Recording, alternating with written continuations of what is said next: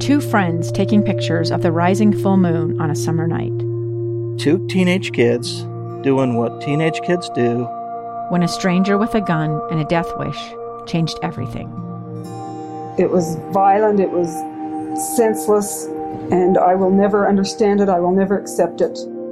I'm Amy Donaldson, and unfortunately, we're all too familiar with stories about how violence shatters lives. But what we rarely see is how they are rebuilt. In a new podcast, The Letter, we relive tragedy, but only so we can hear the rest of the story. The struggle to reclaim lives, the realities of grief, and the possibilities of forgiveness. I believe in miracles. Sometimes I thought, there are no miracles.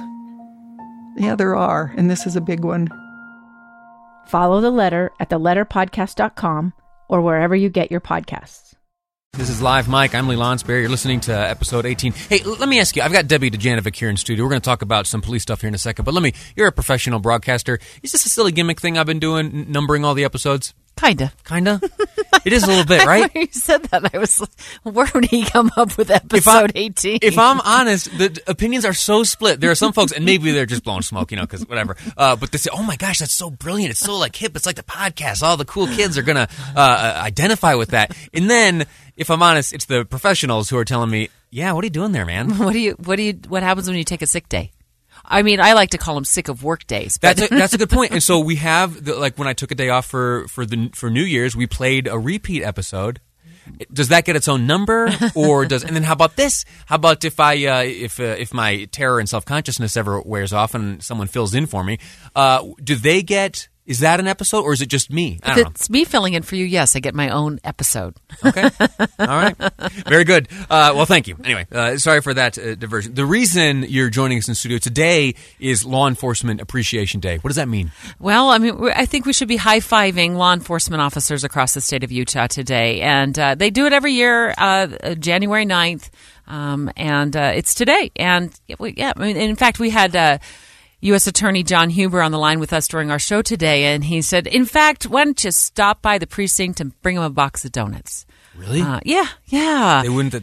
I think, Lee, the issue is with law enforcement is we love them when we need them. Yeah. But we can't stand them when the red and blues are in our rearview mirror after we've been caught going 90 miles an hour over the speed limit. We have this love-hate relationship with law enforcement. I think we should learn to appreciate them more. And in the recent years, there's almost been a political divide defined by whether or not you support law enforcement. There's Blue Lives Matter, Black Lives Matter. That's an oversimplification, but I almost see sometimes the flag with the blue line. You see that, and I don't know what this says or what this means, but the observation is, for me at least, that there is this odd divide, and it breaks my heart.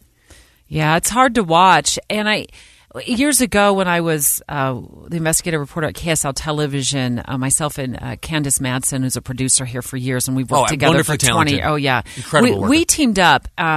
It was right after my friend... Doug Barney was killed in the line of duty with Unified Police Department, and there were all these protests spinning up across the nation about police actions, and we really delved into that very issue of understanding law enforcement work and why they have to do the things that they do, what kind of policies they work under, and why they have authority to do things that we just can't do. Like, we can't just go out and go undercover. But law enforcement is given and granted authority to be able to do that so they can solve crime. Yeah. And then the other thing that we really delved into was the ethics of the media and all of this. And were we giving voice to the same protesters over and over and over again? And it really turned out, we in fact interviewed a professor of ethics out of my college, Arizona State University, the university I attended, and he said, yeah, we tend to do that in the media. We give the same microphone to the same people over and over again. So really, is it all of Utah who's concerned about what law enforcement, or just a small number of people who we've just given a loud voice to? I think that's it. And that was what we found. I've been speaking coincidentally on this topic the last couple of days. We talk about protesters. Is a protester, I know that they were Times People of the Year a few years ago or whatever, but protesters are protesters, and the gathering of them who we see out front of the federal building just the other day protesting, are they truly a cross-section of anything, or are they the outliers? I try to think, I look into my social circle, my family, and I'm hard-pressed to identify the folks in my circle who have ever held up a sign and protested and marched. I like to think, and I don't know how to prove this, I like to think that there's overwhelming support for law enforcement. I think in the state of Utah, we enjoy much more support for law enforcement. I mean, occasionally, like we saw this weekend, we saw the confrontation with protesters or confronting, Salt Lake City Police Department as they were trying to clean up the homeless camps around the city hall building in downtown Salt Lake City. And you see that from time to time. But as the chief of police pointed out, these were the same protesters that they saw at the Inland Port protests and other protests, and at City Hall when they were protesting some of the homeless issues. And so I think we're seeing maybe what we're kind of dubbing professional protesters. They may not get paid, but they're certainly getting very good at what they do. I see them on social media too, sort of drumming up support within their group to get downtown to protest.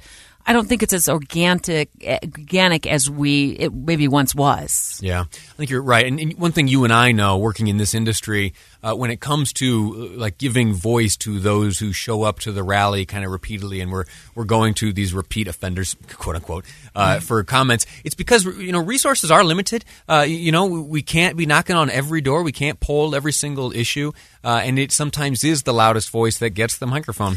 One of the things, Lee, that I realized today when we were talking about law enforcement days, I was a law enforcement wife for many, many years, and we were a law enforcement family.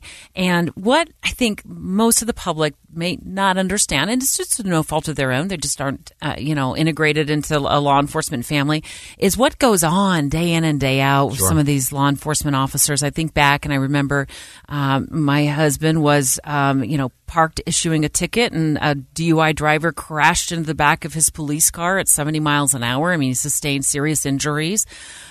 He was sued in federal court. We were there for 4 years in federal court, and we won the case in less than an hour. The jury came down in our favor. I say our favor because we went through that together. I mean, he was hit by a van and injured. On and on and on. The list is so long, and that is just in the few minutes that I sat down and tried to recall all the things that we went through. And that's just one police officer in the state of Utah, one police officer in the entire nation.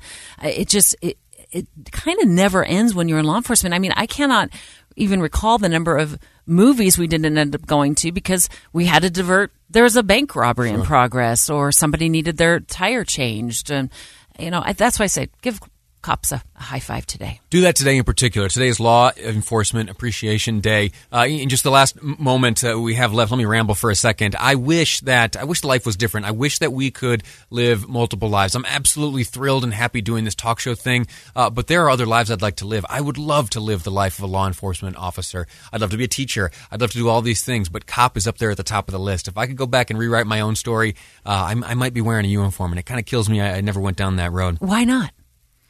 What can I do? Yeah, could you? Were you fear of the job? Not enough pay? I mean, I think there's a lot of people are wrestling with that same thing that you are. They want to do that, or they want to be in public service, but what's the reason why they don't go into that? I'll tell you what, if you're listening right now, if you're asking yourself that question, if you're at a kind of a transitional stage of life, maybe you're coming out of high school, coming out of college. I spoke just the other day to former Utah Highway Patrolman Lee Perry. He just retired. I almost said graduated. He just retired after 31 years, and he let us know that UHP, until the end of the month, they're accepting applications. So make your way over to the utah.gov site, click and clack around to the applications for UHP, and if you've got it, maybe that'll be your career field. Deputy Janovic, I'm grateful to you for joining us today on this occasion of Law Enforcement Appreciation Day. Thanks for your insight. Thanks for having me, Lee. Thank you. Listen, next up, I told you there wasn't going to be much on Iran today. Next segment, I promise, it's our last Iran segment of the day. Utah 1st District Congressman Rob Bishop is going to call in, and we're going to talk about this House Concurrent Resolution 83, which is being forwarded by Nancy Pelosi in the House today. It is dealing with war powers. She would like to tie the hands of the president. I'm going to tell you in the next segment why that's a fruitless effort of hers. Coming up next, Rob Bishop on Live Mic. I'm Lee Lonsberry, and this is KSL News Radio.